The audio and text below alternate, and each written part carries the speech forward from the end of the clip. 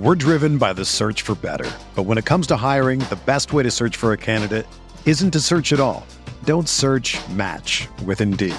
Indeed is your matching and hiring platform with over 350 million global monthly visitors, according to Indeed data, and a matching engine that helps you find quality candidates fast. Ditch the busy work. Use Indeed for scheduling, screening, and messaging so you can connect with candidates faster. Leveraging over 140 million qualifications and preferences every day, Indeed's matching engine is constantly learning from your preferences, so the more you use Indeed, the better it gets. Join more than 3.5 million businesses worldwide that use Indeed to hire great talent fast. And listeners of this show will get a $75 sponsored job credit to get your jobs more visibility at Indeed.com/Blue Wire. Just go to Indeed.com/Blue Wire right now and support our show by saying that you heard about Indeed on this podcast. That's Indeed.com/Blue Wire. Terms and conditions apply. Need to hire? You need Indeed.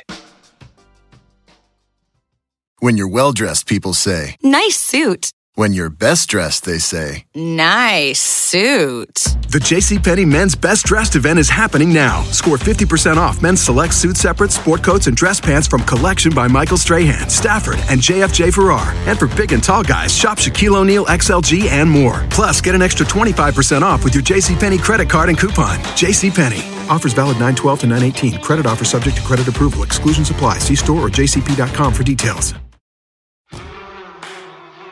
This is the Gator Nation Football Podcast, powered by Campus Insiders, with your hosts, Alan Williams and James DiVirgilio. This place is an insane asylum in the swamp! Oh, my! Now we know we're just a bunch of average stiffs. Gator Nation, welcome back to the podcast. My name is Alan Williams, right here next to James DiVirgilio. The Gators coming off a wild and wet homecoming win. We've got a great show for you guys. We've got Brandon Seiler, Gator legend, coming up. We're going to answer your questions on our mailbag. But first, James, a lot of points on the scoreboard. Was that a little bit of a deceiving win for the Gators? Very deceiving win for the Gators. I think we scored 19 offensive points. We had 6 points going into the under 3-ish minute mark in the first half. Had a bunch of yards, but not a lot of offensive points. Didn't really score a bunch of offensive points in the second half, and we scored points on 2 drives where Luke Del Rio threw the ball right to the Missouri safeties, and they did not wind up picking it off. So some smoke and mirrors with regards to the production on the scoreboard numbers-wise.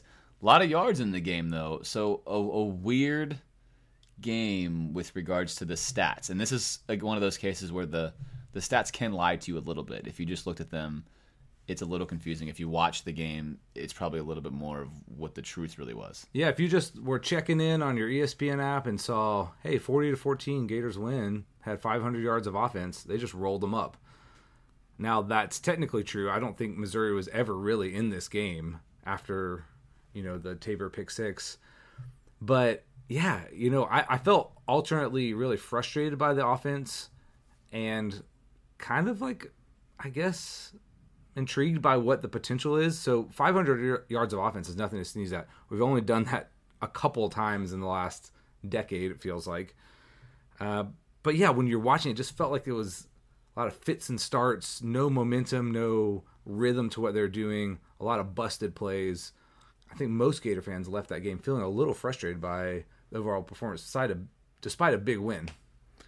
There was no really other way to feel. The day of the drizzling rain and sort of dismal crowd atmosphere kind of matched the play on the field, unfortunately. And we continue to play what's a really soft schedule. So the 65th hardest schedule in the country right now. Missouri was a defense, as we said last week, that had given up over 500 yards on basically 3 separate occasions.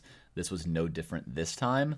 So still frustrating. A lot of things that were really frustrating that we're going to get into in a little bit. We're going to forensically diagnose what we think went wrong and what we think went right. There were plenty of good things that happened in this game, but it's important to take a look at what exactly was happening. There was a lot of groaning in Gator Nation, if I had a pulse on it after this game. I got a lot of messages and a lot of unhappy people out there wondering, is the Jim McElwain experiment going the way we wanted? And I think it's too soon to definitively answer that, but I think we're going to explore some of the things that maybe is causing the underlying frustration that fans have, that I certainly have on certain points as we've been running it throughout the year, and then decide whether or not that's a short-term problem or if that's something that's here to stay. Yeah, it's kind of weird. On a day when the Gators take control of the SEC East, Tennessee loses to Bama, big win on homecoming. A lot of disappointment out there. I think a lot of people jumping off the bandwagon. It's a weird time for that for me. I feel like I'm a little more hopeful, or maybe just want to see a little bit more. We're coming into the meat of our schedule, and still a lot of questions. Can we do it? Let me ask you about our quarterback, Luke Del Rio. Do you feel like his knee injury affected the way he played in this game? When we watched the game on film, it was clear that he was not finishing really any of his throws. He wasn't. That's his front leg, so it's his left knee, it's his anchor leg. You're going to push off that, turn off that, twist off that. They got a lot of pressure on us, so a lot of the throws he had to make, there was a lineman coming directly at him, and I'm sure that affected him as well. But it was definitely clear that he was not using that left knee as a drive leg. That is your drive leg, and if you want to go outside in your backyard right now and try to throw without pushing through your planting leg, if you're a righty, that's your left leg, a lefty, it's your right leg, good luck getting any sort of velocity. And he's starting a major college football game at home not being able to plant. And so you saw a lot of the velocity down further than what you would even expect from Luke Del Rio, and he wasn't throwing on platform. His footwork in the pocket was not good. He did consistently seem to make the right reads most of the time, several occasions where he did not either. But I think the knee affected him in a nutshell. He didn't look the same as he had in the other games with his movement in the pocket and his ability to plant, step, and throw. It's hard to see on first glance, but yeah, like you said, when we looked at it, especially when there's a guy at his knees or diving at him, or even just a couple times where he felt like there was gonna be a little bit of phantom pressure, he wasn't stepping in through, and that's where you need. I mean, he doesn't have a lot of velocity anyway. He doesn't have a big arm. He needs to drive through the ball. So I'm hopeful as that kind of heals, he gets more confidence. That's going to clean it up. Also, wet ball for him, I don't think that helps him at all. He's not the biggest guy. I doubt he has like huge hands to be able to like grip that ball in any kind of condition. So a lot of factors working against him. And a reminder with him, this is only like his fourth game that he's playing. Still very new, still very raw in his overall development. So maybe a few, I don't know, excuses is not the right word, but maybe a couple asterisks next to his play. Yeah, cause for concern still. I'm still concerned. There's still throws he can't make. We haven't seen him make them yet. He does have good excuses in this game. We definitely know he's not a good wet ball thrower. We saw that against the first game of the season against UMass. We saw the same thing here today. Rarely is the ball spiraling at any given point in time. And if you're wondering why that is, the more wrist flick or the more wrist drive you have as a thrower, the better you can spin the ball. With a guy like Del Rio, he's mainly a shoulder thrower or an arm thrower. And it's much harder to generate velocity with a wet ball that way. And so couple that with no leg drive, and you have what you saw, which was a lot of really ugly balls coming out from his arm. And a lot of really poor reads during the game as well. There were half the plays where we didn't really have people that were wide open, and the other half where he just made a really poor premeditated pre-snap read. There was no post-snap read at all. We did have a guy open. The one that comes to mind the most is the forced-in ball to Cleveland on a post route when he had Ciante Lewis on a seam route wide open. And that really should have been, it was 20-7 at that point in time. It should have been a pick. Instead, we wound up scoring later in that drive to make it 26-7, put that game away. But Luke threw 3 picks. He probably really should have thrown 5, maybe 6 picks, and then take away the one at halftime. So let's say that 4 to 5 was where he should have been. He was fortunate not to have that many. Definitely his roughest outing as a Gator. I'm not going to give him a complete pass, but there's a bigger problem than Luke Del Rio right now. And he is what he is, but there's a bigger problem, and that's the offensive line. And we're going to just have to, I don't know, eat this. We talked about it every single week. This week there were false starts. We had 8 of them, I believe, 8 false starts from a variety of guys. You had Callaway false starting twice. 3 of those false starts came in the red zone, which killed drives. But when you watch the film each week, and I mentioned last week and the week before that you have about 10 to 11 plays on offense every single game that just would be good plays if they were executed, and they are not. And that happened again this week. And it's extremely frustrating to watch this offensive line be so poor on what seems to be pretty basic situations against an overmatched defense. We're not playing against LSU. We're not playing against Alabama here. We should be able to execute this, and we're not. So I continue to be very, very frustrated with the offensive line play. It's hurting our quarterback play. It's hurting our timing. It's messing a lot of things up, and we can continue to say, let's get it fixed. But here we are, reaching the midpoint of the season, and it doesn't seem to have improved really at all. That's continuing to really, really grind at me, and it's hard for me to have confidence that we will be able to execute these plays at any given time until we do that and put that on film. Yeah, it's frustrating watching them miss assignments, have trouble with basic stunts. Like, it's not even that they're getting mauled off the ball a lot of times, although that happens. It's more likely that simple, deceptions from the defensive line are giving them trouble, and they're in the wrong position. Or sometimes they're not physically capable of getting out and blocking out on some of these screens. So I actually, when we were watching the tape, was really pleased by our schematic plan overall. Thought most of the time we dialed up a good play. Now, sometimes it's just not going to work. Defense is going to make a play. But in general, it's like, okay, the reason that failed is because someone didn't execute their assignment. And if they had, that could have been, a 10-yard gain, a 20-yard gain, something like that. And so, yeah, I don't know about the offensive line. Then it might just be what it is. Now, we talked last time about possibly shifting around some roles and positions. I continue to hope that they're going to learn and grow and play better. I don't know if that's pie in the sky thinking. I say this every week. This is a young offensive line. I don't know. Maybe they are outmatched and they're not going to be able to do it this year. But I'm hopeful by game like 7, 8, 9 that they're going to be playing better than they are right now. They've yet to do that, so maybe that's just a false hope. But I continue to hold out at least a little bit of hope. Yeah, if I'm the coaching staff and I'm McElwain right now, today has got to be a frustrating day. You came off a bye week. There wasn't a real bye week, but it became one. You just looked really sloppy out there. Not a huge get off on a lot of these snaps. It felt more like a first game than one after this bye, and that's part of what really hurts and affects my psyche with regards to the offense. He's an offensive coach. It's an offensive mindset. It's an offensive team. Yes, we're young. There's other teams in the country that are young too. Ohio State, I think, is like the 5th youngest team in the country. They're older than we are, coincidentally. They have more veterans playing than we do. But at some point in time, it becomes excuses. It's got to turn to production. And again, I don't know if I'm having tough conversations with Summers, but it's reached the point of being unacceptable at the University of Florida to have an offensive line that is this bad for really continually now bleeding on 3-4-ish years. We've just been in the bottom half of the SEC. So frustrating points there. That's not going to change. I can't see that getting much better.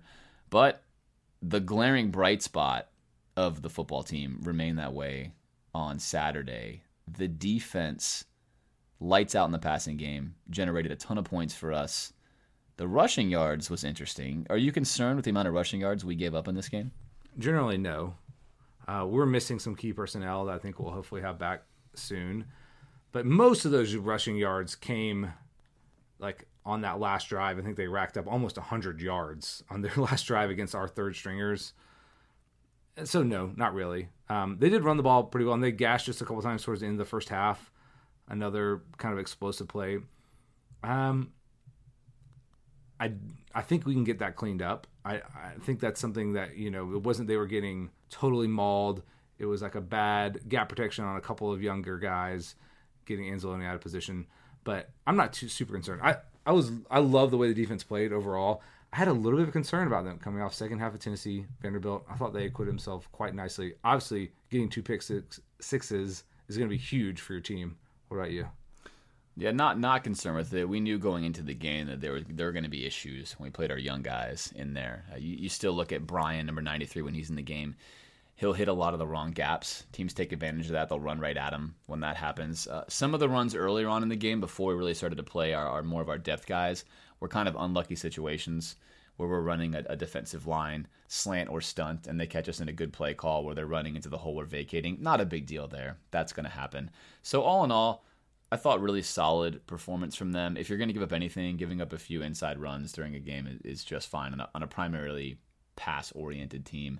And obviously, Drew Lock was 4 of 18 for 39 yards.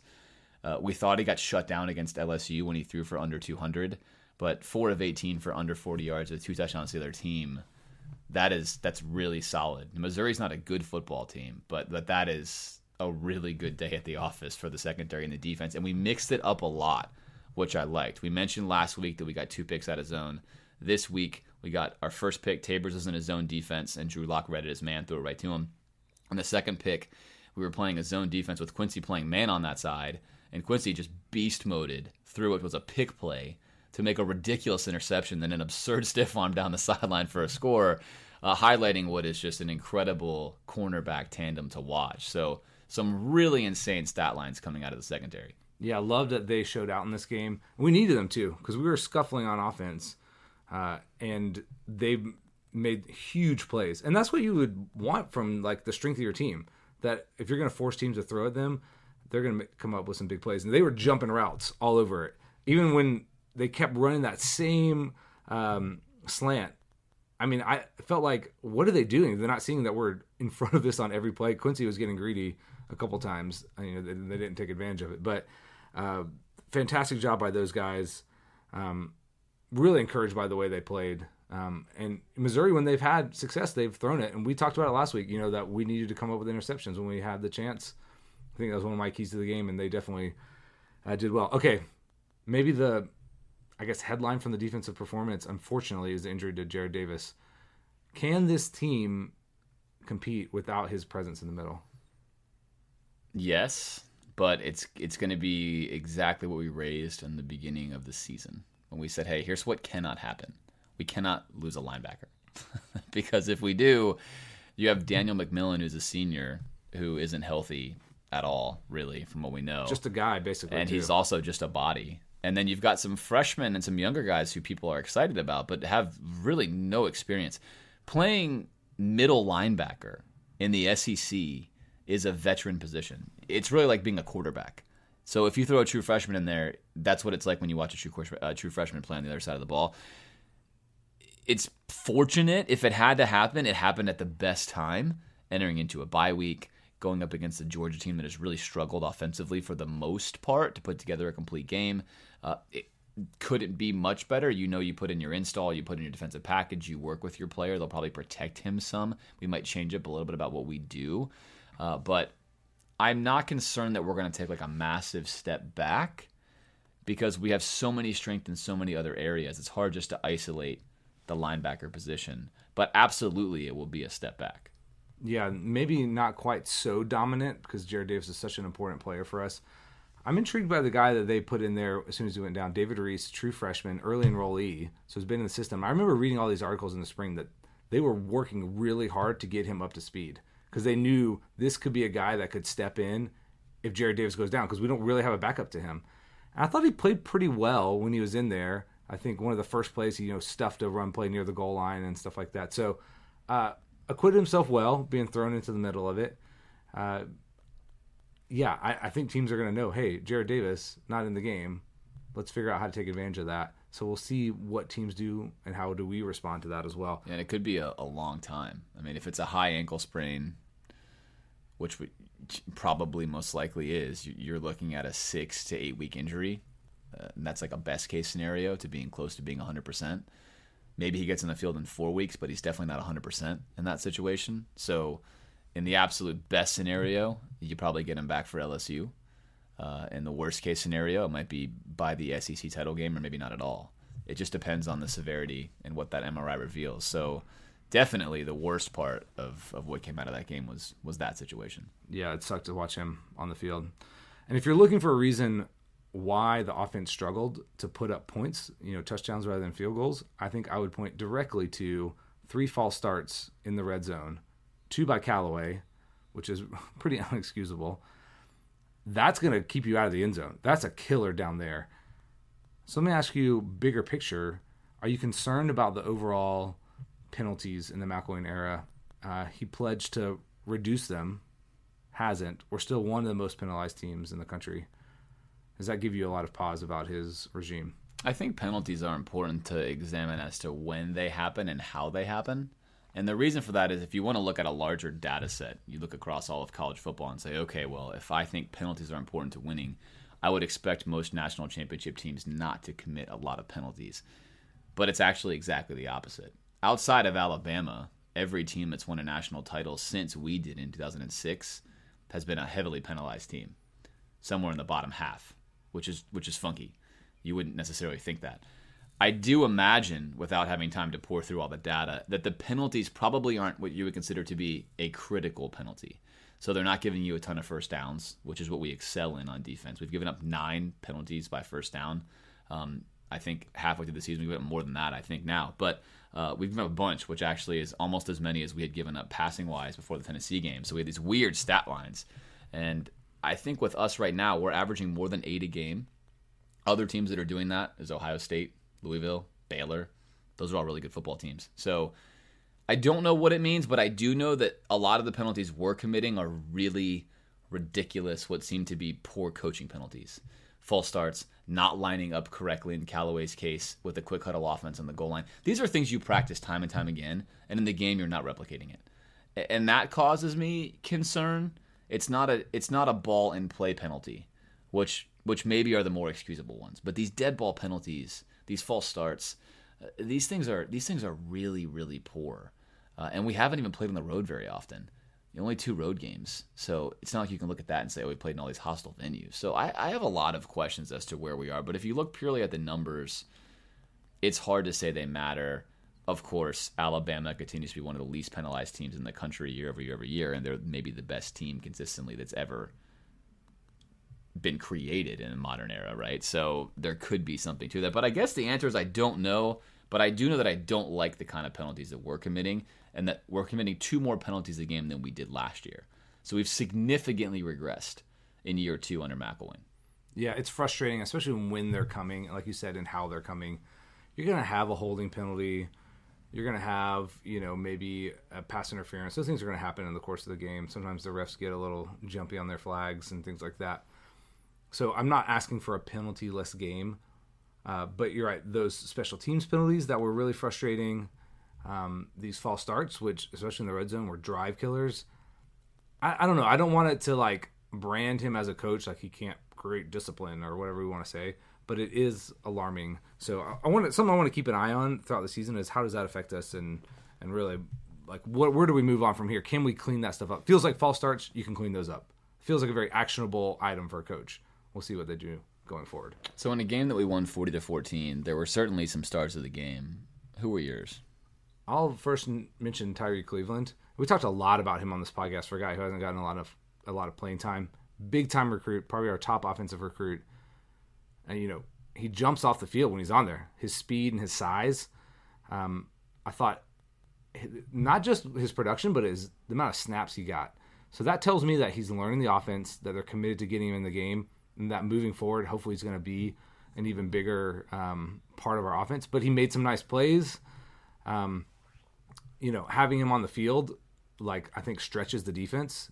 And, it's important that we have someone opposite Callaway because we haven't really for this whole time. Brandon Powell's a nice slot guy, but you need a threat on the outside. And I think he can be that guy. So that was really encouraging for me. Yeah, Cleveland was fantastic. Just watching both Callaway and Cleveland out there is making me really excited about pass catchers for the future. It's 2 real vertical threats. They can run short routes, long routes, medium routes. They're nice sized targets. I thought Cleveland was open, showed good ball awareness. He should have had a much bigger day. He had 3 catches for 79 yards, but he really should have had 2 touchdowns, over 100 yards without breaking a sweat with some better balls from his quarterback.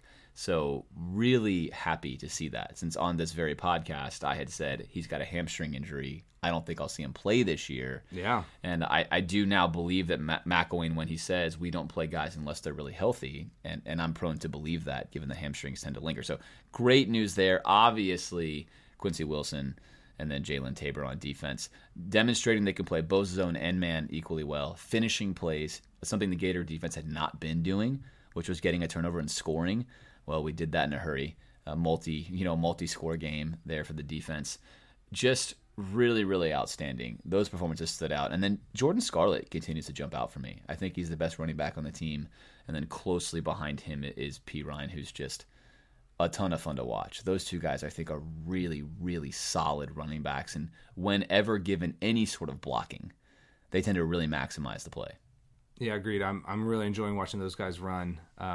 Much maligned Mark Thompson, not Chris Thompson, on this podcast sometimes and by some people that we know. Looking back on the tape, he actually ran pretty well this past week. I still think I would prefer Scarlett and P. Ryan out there, but I think he played well.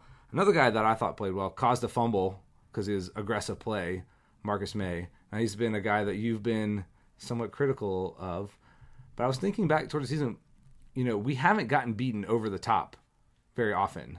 I mean, some big plays against Tennessee, but those were kind of outside when we isolated our DB on a receiver intentionally. So do you want to give some props to Marcus May? How are you feeling about him? Oh, I feel great. I want to say that he's obviously an All-American as a run stopper, which we've known. I think Jeff Collins has done a very good job eliminating him from playing on the line pass coverage, which he just cannot do very well.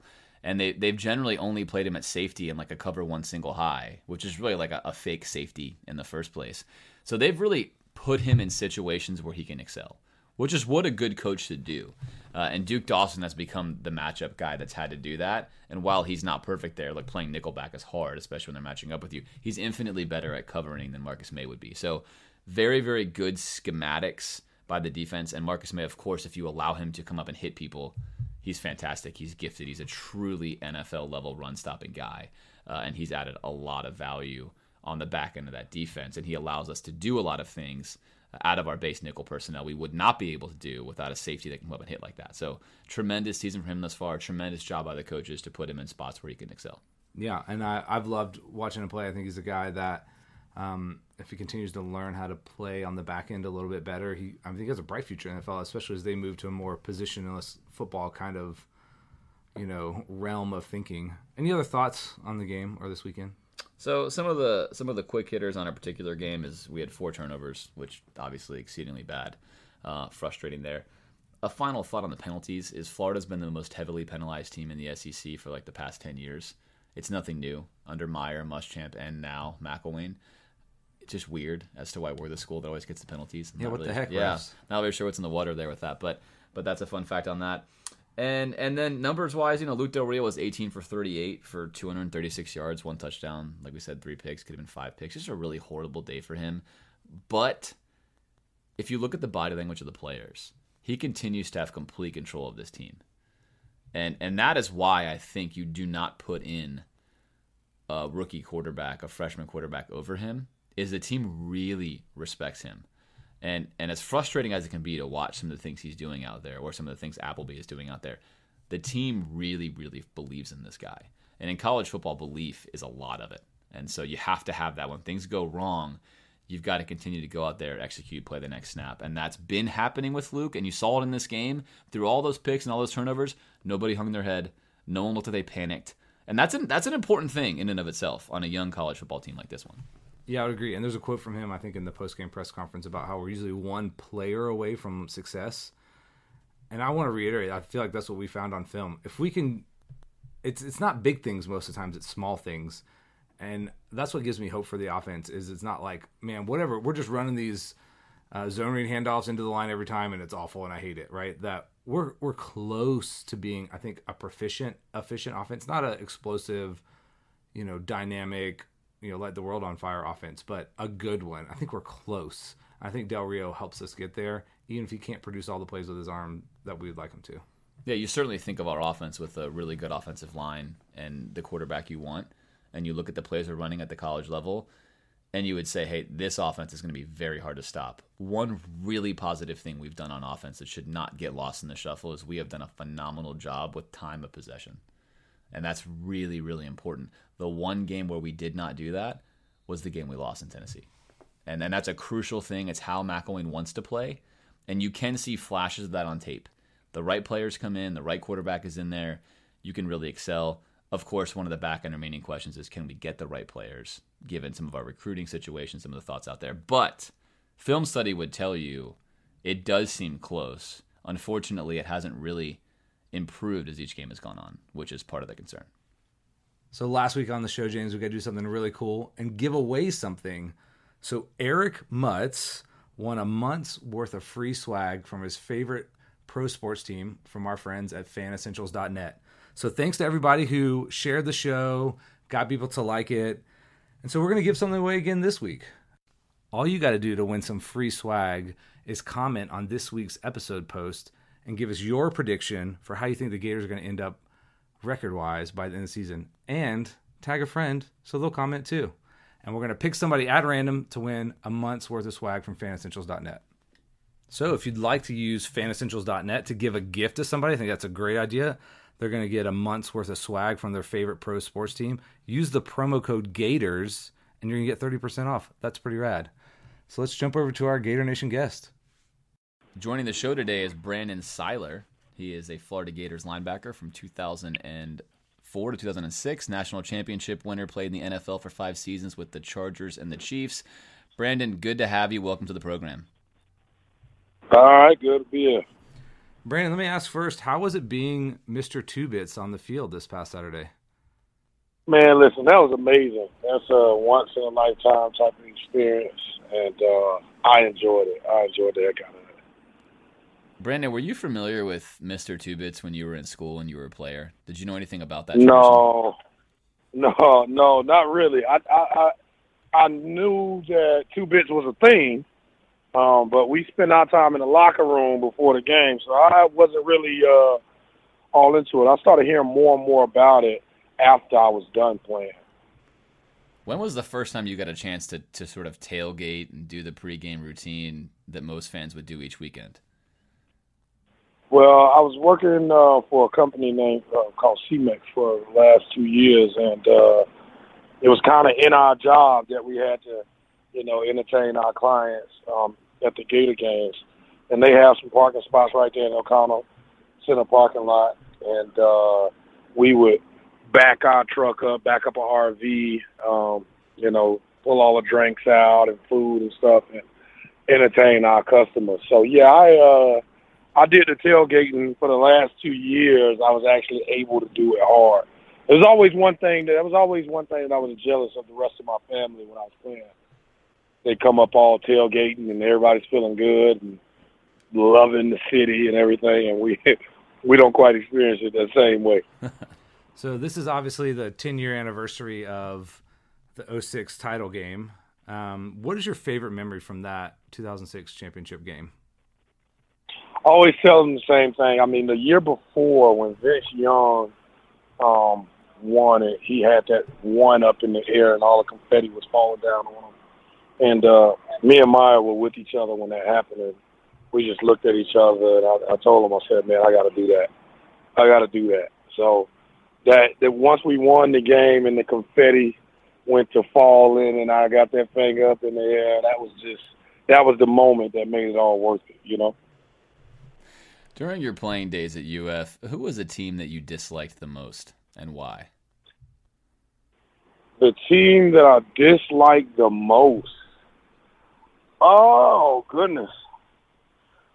I don't know, man. I disliked a lot of teams. I disliked it would probably be Tennessee, or it could be Georgia. I don't know. I didn't like no teams. I mean, we had a bunch of I wasn't the nicest guy in the world, I don't know if y'all know that, but I wasn't one of those guys out there helping people up off the ground and giving other guys handshakes on the other team. Yes, I remember a certain level of ferocity in which you played. I always appreciated that. And we have a couple of linebackers on the team this year who are playing quite well, Alex Anzalone and Jared Davis. Give me your thoughts on them. What have you been impressed by them with, and maybe where do they need to grow? I mean, I love both of them guys, man. I mean, they both get after it. High intensity, a lot of energy. And, I'm a big energy guy. If you're giving a lot of energy, I think that's something that a linebacker should have. It's not like other spots. It's not like other spots on the football field. Linebackers, the guy that when things get a little thick, you should be able to look over and see a guy that is ready to go and looks like a warrior and ready to fight. And then you get on his bandwagon and fight with him. You know what I'm saying? So I think both of those guys are doing that well. Of course, Jared Davis is my favorite player on the team. He wears my number. And all of the rest of the stuff that comes along with being a great linebacker like he is. I mean, he's a good one, man. Do you think both Anzalone and Davis have a future playing in the NFL? You know, it's hard to tell. It's hard to tell, what guys do what. I mean, I've been shocked both ways. I've been shocked. I've seen some guys play years and years in the NFL, and I didn't even think they were going to start at Florida. And then I've seen guys that have a great career and you thought was one of the greatest players ever, and they don't even make a team, or they don't even, play but a few years in the league. And I think a lot of that is circumstantial. I mean, you got to be, let's not get it mistaken, you got to be extremely fortunate to play in the NFL and to have a long career. And a lot of the other things gotta line up for you. I mean, being drafted up under the right coach, into the right system, all of that, having the right owner that believes in you and takes a chance on you, all of that stuff. So, it's not just you plug a guy in. There's probably some places that I would have went and I would have only had, a 2-year career, and there's other places that I could have had a 12-year career in. But, that's just how it is, man. So looking at coaches and the differences maybe between who you played under in a Charlie Strong and currently a Jeff Collins at UF, both defenses immensely successful. What are some of the differences between the two philosophies of Collins now and Strong then? And is there a style or a certain schematic that tends to stand out with this year's defense? I think they look, they look similar to us. I mean, I think defense, setting the scheme of things aside, defense is about attitude. If you got a bunch of guys full of attitude and just not going to get beat, you're going to have a great defense. You're going to have a bunch of hard-working, high-motor guys. Those are the ways. That's how you become a good defense. They got the same amount of people as you, and if most of our guys are beating most of their guys, we're going to be pretty good. You know what I'm saying?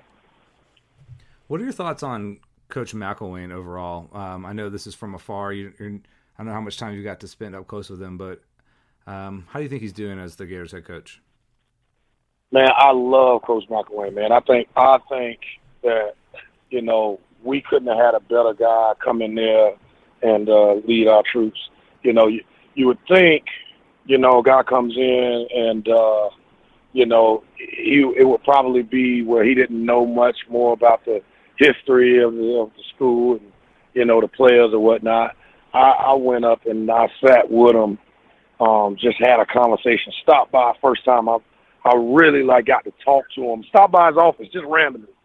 He opens the door, comes from behind the desk and sits in his little sitting area, kicks his feet up on the table, and we had at it, just talking about this and that. He knew what high school I went to, and he's just a real football guy. He's a football guy. He loves everything about it, and you can see that as a player. You can see that. That's the kind of stuff that you feed off of, and it goes down into your team. So let me ask you, what's the biggest difference between playing football in college and playing in the NFL? A lot of people say game speed, right? So I would tell you the speed is different, but not the speed of the players, right? Because you're as fast as you're ever going to be when you're 21 years old. I mean, you can go, there'll be a lot of people that's 28, 29 in the NFL and try to act like they're at their prime. They can't run nearly what they can run when they were 21 years old. But the mental speed, in the NFL, you can't make many mistakes, and mistakes are exploited big time. In college, is not as much. You can get away with making a few mistakes, but it seems like every time you make a mistake, every time you don't know where you're going, every time you don't know your assignment, it gets exploited in the NFL. So when looking at passion, a lot of people would say the main difference between the NFL and college is the passion of the players. Looking at it from your perspective, would you say that your time in the NFL, that maybe you cared more or less about the team, the city, the fans than you did in college? or about the same? It's a different way of looking at things. I tell you what, when I was when I was playing in the NFL, Coach Maya, he talked to me about maybe going to the pros, and coaching in the pros. And I told him not to do it. I said that would be one of the biggest mistakes you ever make. And the reason is this: in college, when we're a bunch of 18 to 21-year-old guys, 22-year-old guys, you can make us buy into that overall team concept, right? You can, Maya was good at inspiring us to believe that if every single one of us ran into that wall at 100%, that wall would fall. But if one person didn't run at 100%, we would all break our necks and fall down on the ground. And then it was like, okay, so how much do you trust the guy next to you? You willing to go do something and break your neck knowing he ain't going to do it? So that concept was good in college. It was something that brought us together, made us feel like a family. But in the NFL, I don't care what you got going on over there. I'm not going running into that wall. My family's got to eat. I got to stay healthy. You know what I'm saying? So it's a big difference, and that's the difference of the whole thing. It's a team concept, but at the end of the day, I'm getting paid for me to play and to pay my bills, and ain't nobody else doing that. Yeah, that's a very interesting thought, Brandon. And zooming out on just the college game, there's a lot made of maybe how much the modern day player cares about the school. Would you say that most college players feel an affinity towards the school they play for, or is it more primarily they feel an affinity for the team of guys that are around them? The good teams, the great teams, I think feel them both. But I think the majority feel it just, they feel, for their school, and then, some of them play for their guys, but not so much the school, But I think when you get a group of guys together that you make them buy into it all. You make them buy into, that's my brother beside me. I got to know how he tick. I got to know what moves he makes. I got to know what makes him go and what's going to upset him.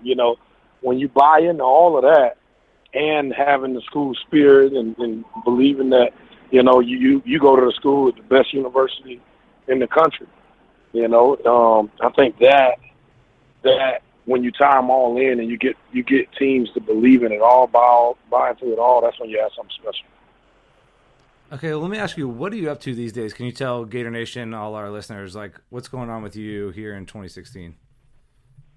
Well, I made I told you I was working for a company called CMEX. I've been on medical leave since August with all of the concussion stuff I've been dealing with. And since I've been dealing with that stuff, I've been helping out other guys to I guess, access some of the same kind of things that I had to access when I was going through my symptoms and when I'm going through my doctor's appointments and medical stuff. There's certain stuff that's out there that are accessible to players, but not easily accessible to players, and not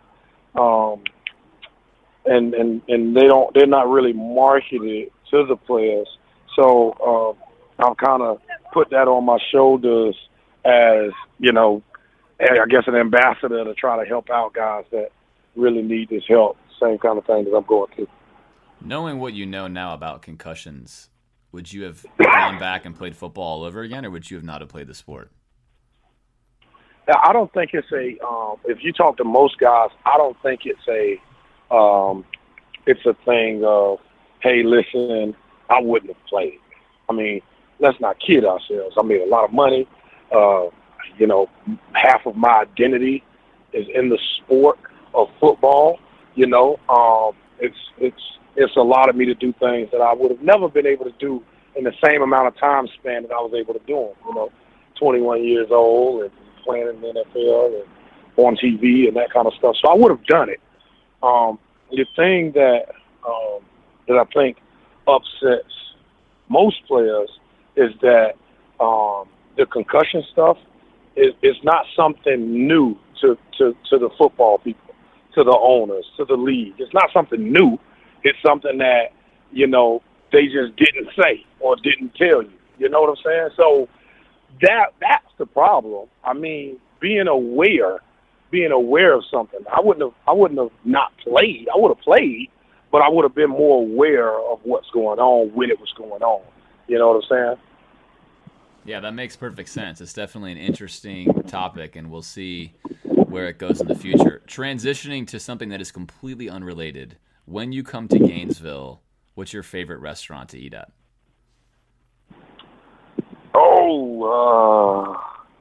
Shoot. When I come to Gainesville, what's my favorite? You know what? This is going to sound crazy, but they have this fast food pizza joint. It's like a Chipotle of pizza. I don't know why I'm drawing a blank on what's the name of it right now. Is it Blaze? But it's like Blaze. Yes, I love Blaze. And Blaze wasn't there when I was there. But I can't pass by it once without me and my family pulling over and getting us some of that Blaze, man. I mean, that place is awesome. That's good stuff. I just ate there today. Well, yeah, it's awesome. Brandon, thank you so much for being on. I really appreciate your honesty and your thoughtfulness here today. Really had a fun time having you on the podcast. Thanks so much. Thanks, man. I appreciate it. Appreciate y'all having me. All right, Alan, let's round up what happened last weekend in the SEC. Busy weekend in the SEC. Satisfying weekend for Gator fans for the most part in the SEC. Yeah, we'll get to that in a minute. Let's start with our friends at Mississippi State losing to BYU 28-21 in double overtime. This is a team that lost almost all of their players from last year. He sort of had a miracle run. Probably should have cashed in moving to another school. Tried to cash in moving to another school, as you and I talked about over the weekend, but couldn't really make it happen. And this team is obviously in the midst of an immense struggle. Non-conference opponents, conference opponents, really, really down this year. Yeah, you would want them to go on the road and win that game, but that's a tough BYU team in certain circumstances. So the fact they even held it close was kind of surprising to me. LSU crushing Southern Miss 45-10. I thought that might be a little closer. It was not. It was close, really, going into the half. I mean, Southern Miss looked pretty feisty, and you thought, LSU's back to their same old. But in the second half, they came out and just throttled them. So LSU looks to be certainly a little bit more wide open, a little more feisty under Ed O. We'll see how they keep on progressing. Giant win for Arkansas, beating Ole Miss 34-30. Thoughts? Yeah, I continue to be a believer in Arkansas. I've said all along I thought it would be our toughest game this season. I continue to think that will be the case. That's a good football team. And obviously, in one of the upcoming SEC run-up games we're going to look at, Arkansas, I think, proved just how good they might be with their performance against Alabama, although weird. That's a team you probably don't really want to play. They're a good football team. I mean, Ole Miss Arkansas is almost always entertaining. Last year's backwards lateral that effectively put Alabama in the national championship. I mean, that was a pretty wild game. I don't know that it says a lot that Ole Miss isn't good. It's just that I think Arkansas is pretty solid. All right, in the good news for the Gators category, Georgia going down to Vanderbilt. Our boy Zach Cunningham making a huge tackle there in the game, 17-16 Vandy. Jacob Eason threw for almost 400 yards in this game. That's remarkable. And Georgia couldn't run the ball at all. And we mentioned in the beginning of the season that Kirby Smart was sitting on an unlit bonfire. And generally, I think everyone gives a coach a year one pass. But I wonder how many Georgia fans after that game were thinking, oh no, we just gave Vanderbilt their first road win in SEC play under Derek Mason. I mean, that's not a comforting result. You're not pressing the panic button, but maybe be careful what you wish for. And I'm sure that bonfire is not quite lit yet, but it's probably starting to already heat up with regards to the unusual fan frustrations. They're circling the panic button at least. They haven't mashed it yet, but I don't know. I mean, there looks to be a few more losses down the road here for Georgia. And then on Twitter, someone took a shot of a very upset Georgia fan covering her mouth, and it's like the moment when you remember Georgia fired their coach who went 9-3 last year. So rough start for the Kirby Smart era. Alabama crunching the Volunteers 49-10. Josh Dobbs passed for 92 yards, which there you have it, right? I mean, he is exactly what we thought he was. And of course, to quote Dennis Green, they are who we thought they were. Yeah, and of course Nick Saban is the one to exploit it. I'm so sick of Nick Saban having to carry everyone else, carry the SEC's reputation, do the things that you think should be done to some of these players and expose their weaknesses. But that's very Bill Belichick-esque of him. And he did it, and the SEC West is 7-0 against the SEC East or least, which, again, I continue to just think is a really bad division in football, and the West keeps proving me right about that. Yeah, I thought that Nick Saban was going to look at the tape of Tennessee playing and say, maybe I'll just move my linebacker over here. Maybe I'll just move my safety over here. I won't let them do this garbage stuff that they've been doing every single play. I think that's exactly what happened. And once Alabama gets a lead on you, it's pretty much death. So, James, our first mailbag, we asked you guys to send in some questions via Facebook and Twitter, and you did, so thanks for doing that. Let's jump right in and get to the people's questions, right? So our first question comes from Josh Duty, and he asks, what did LSU really gain by refusing to play the makeup game in Gainesville? Man, that has been just tossed around. And to nutshell this whole situation, just to encapsulate it, I'm really happy that LSU came out looking like the complete D-bags that they were and are in this scenario, and that the SEC commissioner purposely did not thank them when he thanked us, Presbyterian, and South Alabama in rescheduling the game. He omitted LSU because they basically took the role of mercenary and said, we will only play on this date, only play in our stadium. And we had to come across the aisle and make a concession, which I think won us a lot of brownie points with the SEC. I think we look like the good guys as far as all the other teams go. I think there's value in that. The only narrative I can think of for LSU is that they have 18 returning starters from last year's team. They're going to graduate a significant portion of that roster. They feel like this year is more important than next year. Next year you get the first year bye with your coach, so to speak. So let's load up our home schedule this season. Let's give us the best possible chance of doing something in the SEC, and let's trade that chip, the chip of now, for the future chip, realizing that neither chip is that great because their schedule this year is extremely difficult down the close. But that's the only thing I think of is it seems like they're going all in on this season and that they believe that this team that was a preseason top 10 team, a trendy playoff pick team, can still reach that level, and they're just trading the now for the future. It's a weak narrative, but it's the only one I can see that is in accordance with how they're acting within their own interest to trade the 2 games later for the game this year. I'm just kind of blown away by LSU during this whole process. I don't understand what they're doing at any point. And the narratives they kept putting out there, they were going to have to play 3 straight SEC road games. It's like, well, if we had moved the game originally, we would have played 3 straight SEC road games. It's like, oh, we can't afford to lose a home game. Oh, no. It's like, well, okay, we'll make Florida lose 2. Like that, I don't understand where they're coming from. Basically, I think he just said, we're playing on November 19th, and we're playing on November 19th, and we're playing on November 19th, and like it wouldn't listen to anything else. I don't know what they really gained. I mean, they already have 2 losses on the season. There's no way they're making the playoff. I mean, it's an outside shot they can win the SEC. They've already fired their coach. I don't know. It's really strange. The answer to what did they gain?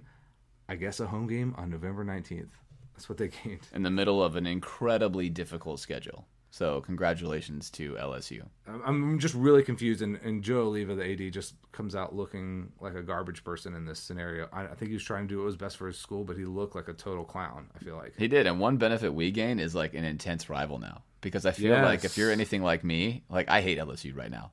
And before I was like, yeah, whatever, it's LSU. Now I'm like, oh, I can't stand them. So that makes the game even more fun. Let's move on to our next question. It's about Wilger. Bleacher Report did a big article about him. Let me go ahead and read this. What's your main takeaway from the Greer Bleacher Report article? Should he still be our QB, or was it best to move on? Basically, I want to know, do you believe like the narrative that was put forth in that article, James? This question obviously hits me deep, as we know. I talked about it a lot this year. I'm going to answer this as briefly as I possibly can. But obviously, given this other side of the story I have heard, the Bleacher Report article was almost word for word exactly what I had heard last year. So when nothing was being reported to the media, I had heard from solid sources inside the team that that's what they thought the case was. and it was never reported. So now Will comes out with a story that matches that identically. I tend to think, that matches some other stories that I've heard. And without getting into it, it seems to me that maybe both sides are lying a little bit, but if the truth is in the middle, I don't love the fact that it's very possible that Will Grier was forced out of the University of Florida and then also made to look like a villain, potentially. If that's not true, I'm not comfortable with that being the case. I'm never going to know that that's the situation. But really the only reason it chaps me up, aside from the ethics of it all, is that I continue to think Will Grier was an exceptionally talented quarterback. And I believed last year would have done special things, and I think this year would be a really excellent football team. And that's just something we have to live with. So should he have been on the roster? Such a complicated situation, right? So hard to know the answer to that question. Is it hurtful that he's not on our roster, in my opinion? Absolutely. I think the stories that Luke Del Rio was better than Will Grier last year, those are completely, absurdly baseless, in my opinion. There's just no way that he is. So for that fact, if Will Grier was on our team, we would be better. There's so many other moving parts to this. I have a hard time being able to definitively answer that question. Yeah, it's challenging because on one hand, it feels crazy not to have a guy who was highly recruited and who had performed well in your offense, not on your team. That suspension for a year is going to continue to haunt this program, I think, for years down the road. We talked about that. Should we have moved on? I don't know. Maybe it would have been best. Maybe that's what McElwain was thinking, is like, this is going to be a distraction all offseason into the first half of the season. But you know what? I'd be really excited if he was slated to start that Missouri game or headed into the bye week maybe, and putting him as a starter heading into Georgia. I don't know. That I would feel a lot more hopeful about our offense. Yeah, and that's the right question to ask yourself, right? Is if you could insert Will Grier into the lineup right now, would you do it? And if the answer is yes, then obviously that decision is something that should be questioned and should be thought about. Distraction, not distraction, rust, not rust. If you seriously ask yourself that question and the answer is yes, then that decision, especially with Will coming out and saying he didn't want to leave, it's not ideal, not comfortable. All right, let's move on. We got a couple of questions about Luke Del Rio. Nick Karras asked one, and I'm going to read one, a similar one from Tan Carter here on Twitter. And it says, LDR doesn't have the arm strength. Appleby lacks command. At what point do you give some freshmen some live game reps for the future? I got that question a lot this weekend, and I think the answer is not until Luke Del Rio gets hurt and or Appleby also gets hurt. And all you have to do is look at how a true freshman plays quarterback. So Jacob Eason at Georgia is a 5-star quarterback. He was the number 1 overall rated quarterback. He has taken virtually every single snap for Georgia. This past week, he had a good game, and the week before, he threw for 40 yards. They're just wildly inconsistent. You also it is impossible to be a leader as a freshman of a football team as a quarterback. And that is a huge, huge component. And so I just don't think, regardless of what you hear in practice, where maybe Trask is throwing a great seam route or Franks is really developing, commanding a huddle, commanding a bunch of guys that are older than you, have played longer than you, is a really difficult skill set. I think that Luke Del Rio commands the offense the best way, and we have to live with the limitations, because inserting a true wild card in here, when we have the kind of defense that we have, is an unnecessary risk. If our defense was not very good, I absolutely think you consider throwing a wild card in there because you need more points. But right now, you need a game manager, and I think Del Rio can be that game manager.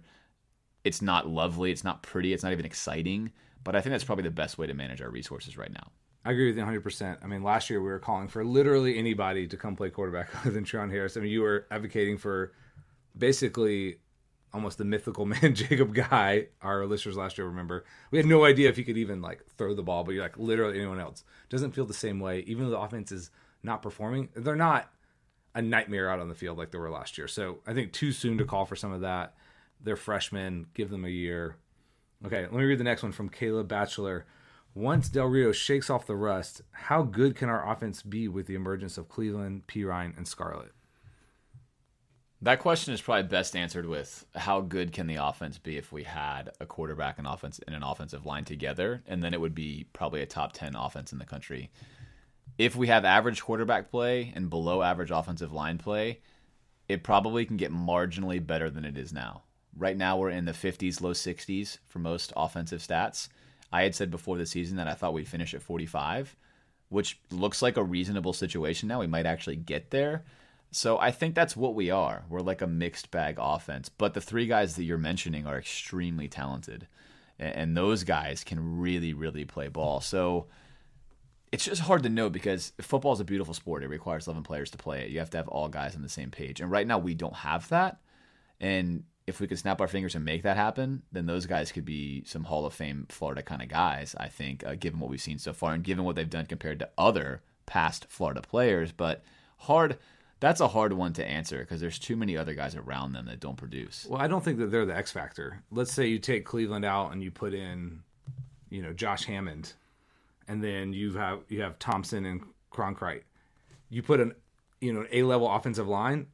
That's the difference right there. Those guys, I'm glad they're playing well. I'm really excited about them, but that's not what's going to swing our offense. It's going to be the offensive line play, I think. So I'm really excited for them in the future. Those are great young players, but I don't think that that's what's going to unlock it for us, so to speak. So Rick on Facebook asked, does Antonio Callaway have a chance to become the best wide receiver to ever play at Florida? Yes, maybe. It's going to be tough. He better do it quickly because there's some guys with some big stats out there.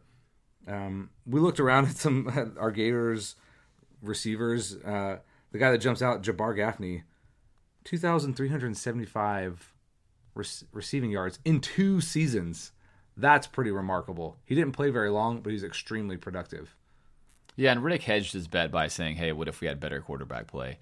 When you pull up the numbers, Jabbar Gaffney's numbers are absolutely insane. They're like Hall of Fame NFL numbers for 2 years, and they're clearly incredibly eye-popping numbers for college for 2 years. If you had him play 3 or 4 years, he would just have obliterated everyone else. And we've got some pretty nice receivers here. You look at Carlos Alvarez, Andre Caldwell, Chris Doring, those kind of guys.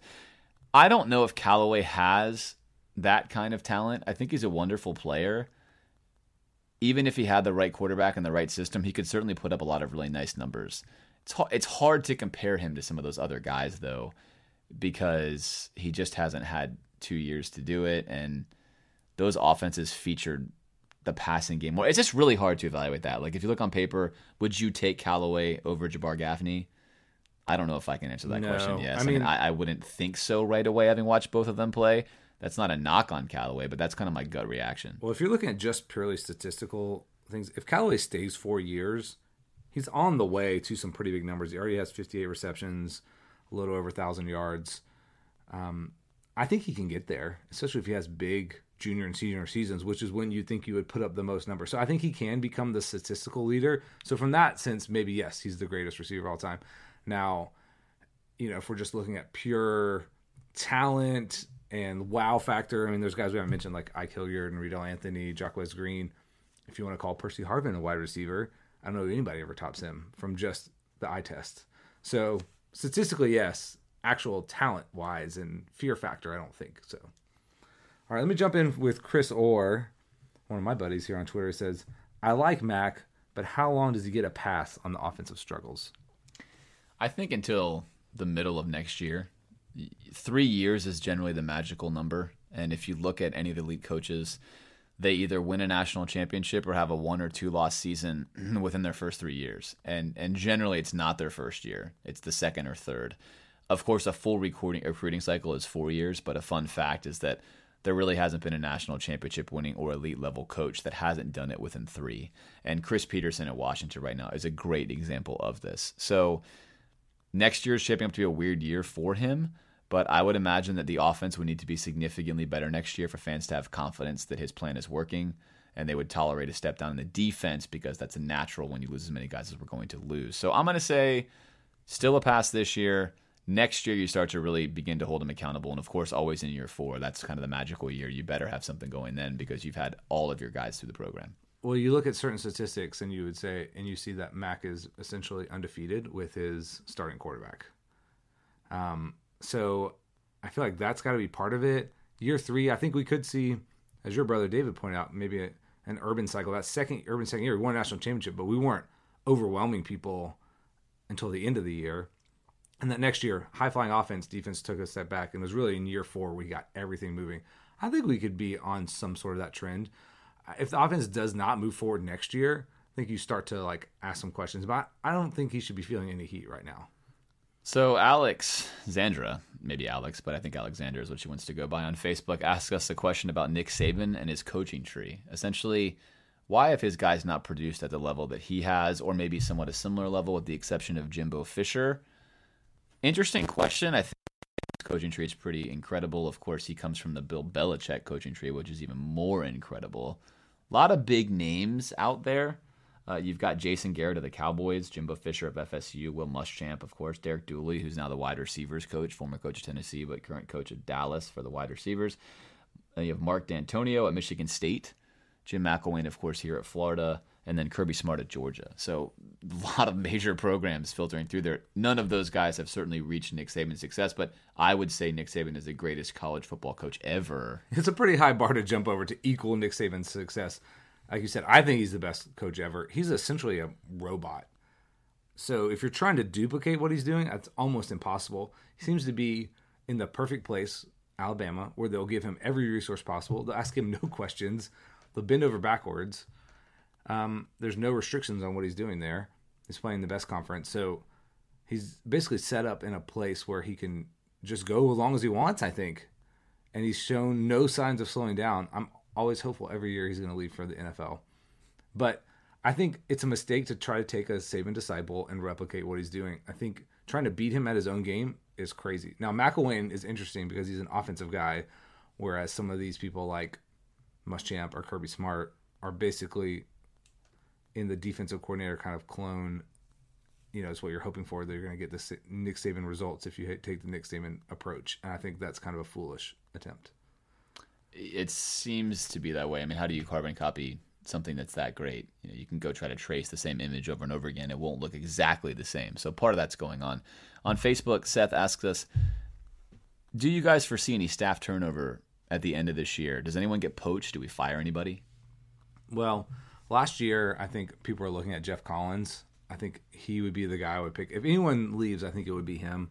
I don't think people are going to hire Nussmeier, although people were looking at him last year too. If he leaves, I don't know that would be a huge blow to us. But losing Jeff Collins potentially is. The one guy that we've talked about being under fire a little bit would be Mike Summers, the offensive line coach. He could be replaced. And then, you've had a few things to say about Greg Nord, our special teams coordinator. So those would be the guys I think you might lose. You never know with running backs coach, wide receivers coaches. If they get promotions, you could see them leave. I don't know. I'm not anticipating a lot of staff turnover, but you never know. Yeah, you generally don't leave as a position coach to another school from Florida. So it's only going to be a head coaching job, which I think is exactly as you mentioned. And I don't see anyone outside of Collins doing that. You never know, but I think Nussmeier's looking for a bigger and better job. He wants to prove himself here at Florida first, probably raise his profile. I do think Summers is going to have a very hard time surviving this year from what I'm hearing. Greg Nord, I think, maybe as well. So if anyone was to go, I think it could be those two guys or one of those guys. And you do value consistency in the coaching staff, but when a change needs to be made, you want to do it. And I don't think that Mike Summers is so integral to the staff that we have to keep him or else. So that might be the place where you're looking at. And I would like Jeff Collins to stay. I'm hopeful that he doesn't get a head coaching job somewhere because I think he's done a really great job so far. So Jason Landry lastly asks on Facebook, at what point in time can we hold Coach McElwain essentially accountable for the mistakes the team is making? When does it transition from, hey, this is a Will Muschamp era team, these aren't all my problems, to this is entirely yours? And we hinted at it a little bit, but is it too soon? Some people are doing that now. Is it too soon to say, hey, Coach, why can't you get the false starts under control? Why aren't these things happening? Or are you saying, you still have an attitude shift, you still have a culture shift? I mean, what is the story? Well, if you're just looking right at penalties, and we're looking mainly at the offensive line, right? Again, the mantra, this is a really young offensive line, freshmen and sophomores. They're going to make mistakes. Hopefully there's going to be development there. And the defense had some a rash of penalties early on, but they've cleaned that up. I don't know. I don't see this as a team that's like out of control and emotional outbursts and, craziness all the time. Like they're like unchained animals, So I think inherent in this question is like an attack on McElwain that we're, undisciplined team maybe is what he's saying. But I don't get that sense yet. I I think this team has a lot of room to grow, but I'm not ready to like pin that on McElwain yet. So lastly, let's cover a few games that happened this week on the national scope. We had the Ohio State-Wisconsin game. What'd you learn? Well, that OSU can go into a tougher environment and win. I was impressed with Wisconsin, but I thought they should have won that game. I don't think that Ohio State is the uber team that some people were making them out to be. So I still like my college football pick of Michigan. What about you? Yeah, frustrating for me. I really wanted Ohio State to lose that game, and they just sort of, that's what Ohio State does. They win games like that. Tough loss for Wisconsin. Tougher loss for Tulsa against Houston. Maybe the second craziest scenario finish I've seen next to the Super Bowl, when you recall the Titans on the 1-yard line trying to win that game, and just same thing, like flashes of reaching out for the goal line. But that was just an unreal tackle. If you haven't seen it, Tulsa is on 2nd and goal, 7 seconds left. Time expires as they complete an out route to their tight end, who is seemingly a millimeter away from breaking the plane, when two much smaller guys don't allow him to do it. Like a feat of heroism, it seemed. If he had leaned left by like a centimeter, he would have been in. At first, when they called him down, I was like, there's no way he didn't lean the ball across and break the plane. But when you watch on the replay, he didn't. They did a great job of keeping him from that. That was a miracle. And, Houston, which was riding really high, a loss to Navy, almost lost to Tulsa. They're maybe not at the level we thought they were after their win over Oklahoma. And the last one, Clemson escaping NC State. NC State missing a chippy of a field goal at the end of the game. Kind of wild game there for Clemson. I learned a couple things about this game. One, I learned that the Clemson fans always rush the field. It's a tradition that I somehow was unaware of all these years. So, hey, good for them. Rush the field every game. That's fun. And second, why is it that bad teams can't find ways to win games? Like, you can know it without watching it. You know that NC State's going to miss that field goal when they're lining up for it, because that's just what those teams do. And then you know Clemson's going to win in overtime. So, just tough day for NC State. That's a good football team. The ACC is a good conference. I generally don't want to admit that, but I'll admit it when the truth says so. And that's a good conference, a very, very good division that Clemson is in. Entertaining football week to week. NC State, they played in the monsoon against Notre Dame and then come back a week later and essentially beat Clemson. I mean, they should have had more points early on. They seem like they should have had, at least 2 more touchdowns on that tough Clemson D. So I don't know, maybe some stuff going on at NC State, not just a Clemson kind of fail. So we'll take a quick break and then return with a preview of the best games of this weekend, since the Gators are on a bye. James, the Gators got a bye week, so let's look what's on tap at the national slate. First up, best game of the weekend, Texas A&M travels to Alabama, where Alabama is a 16.5-point favorite. Oof. That is a big, big line. I mean, I'm as much a believer in Bama's dominance as anybody, but I don't know. I think A&M's going to be able to put some points on them for some reason. What about you? Alabama is so weird this year. So they've tied Nick Saban's best ever record for winning streak. They're at like 18 or 19 in a row. I don't know exactly. And they're doing it in sort of weird ways. They can't pass the ball really at all. They get a lot of turnovers. They ran all over Tennessee. I think quote of the week last week was Nick Saban after the game saying something to the effect of, not every game is going to be this run. Like just taking a straight shot at Tennessee's defense, which I always enjoy. Nick Saban has never lost to Tennessee. A&M, of course, he has lost to. It does seem like a crazy line, but I suppose they don't think that A&M can stop the run game of Alabama, the zone read, which is kind of what they run all the time. I don't know. Weird game. I'm curious to see it, though, because Bama has been an interesting team to me.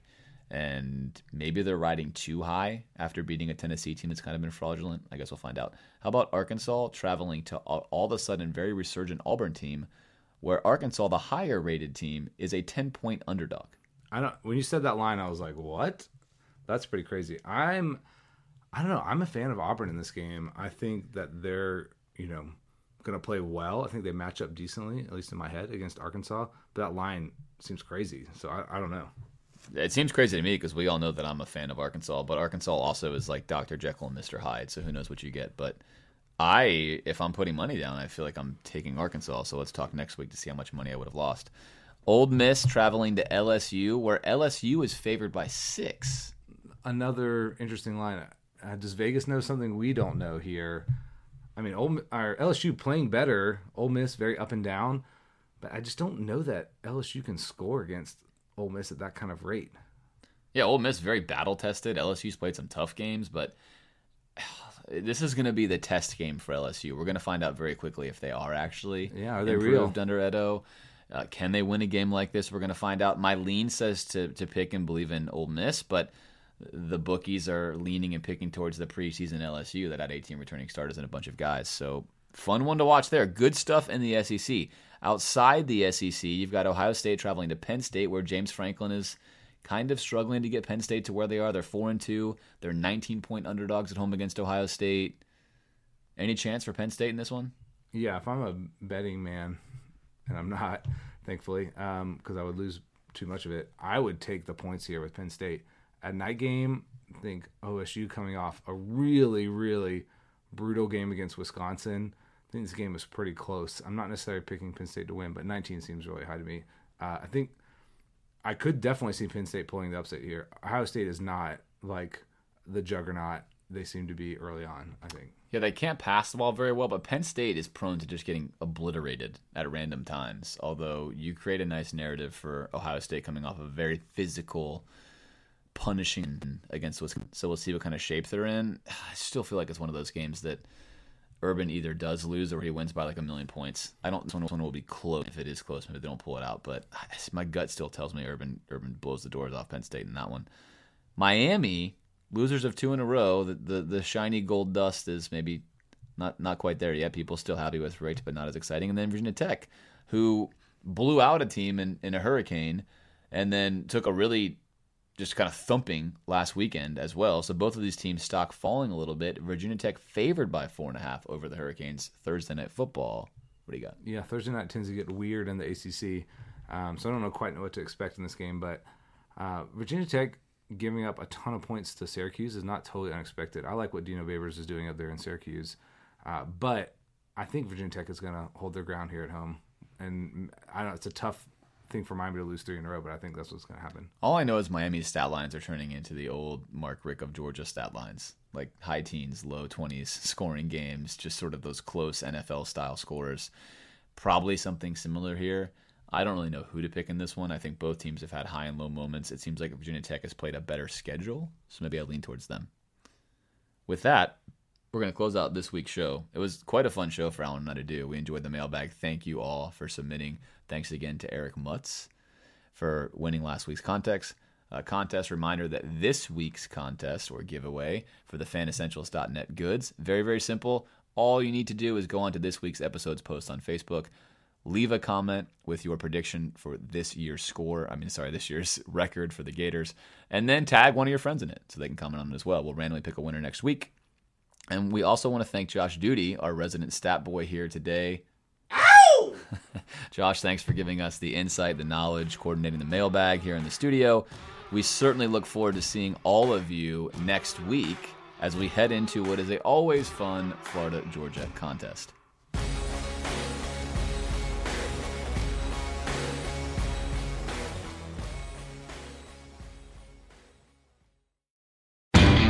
Pros, when the job demands more of the supplies you use most, start with Lowe's.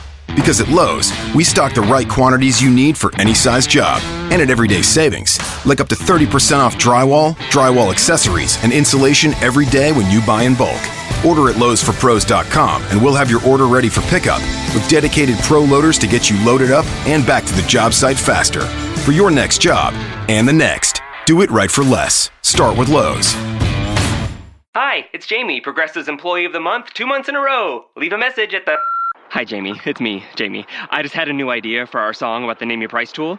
So when it's like, tell us what you want to pay, hey, hey, hey, and the trombone goes, blah, blah, blah, and you say, we'll help you find coverage options to fit your budget. Then we just all do finger snaps while a choir goes, savings coming at ya, savings coming at ya. Yes? No? Maybe? Anyway, see your practice tonight. I got new lyrics for the rap break. Progressive Casualty Insurance Company and Affiliates. Price and coverage match limited by state law. Without the ones like you, who work tirelessly to keep things running, everything would suddenly stop. Hospitals, factories, schools, and power plants, they all depend on you. No matter the weather, emergency, or time of day, you're the ones who get it done. At Grainger, we're here for you With professional-grade industrial supplies, count on real-time product availability and fast delivery. Call, click Grainger.com, or just stop by. Grainger, for the ones who get it done.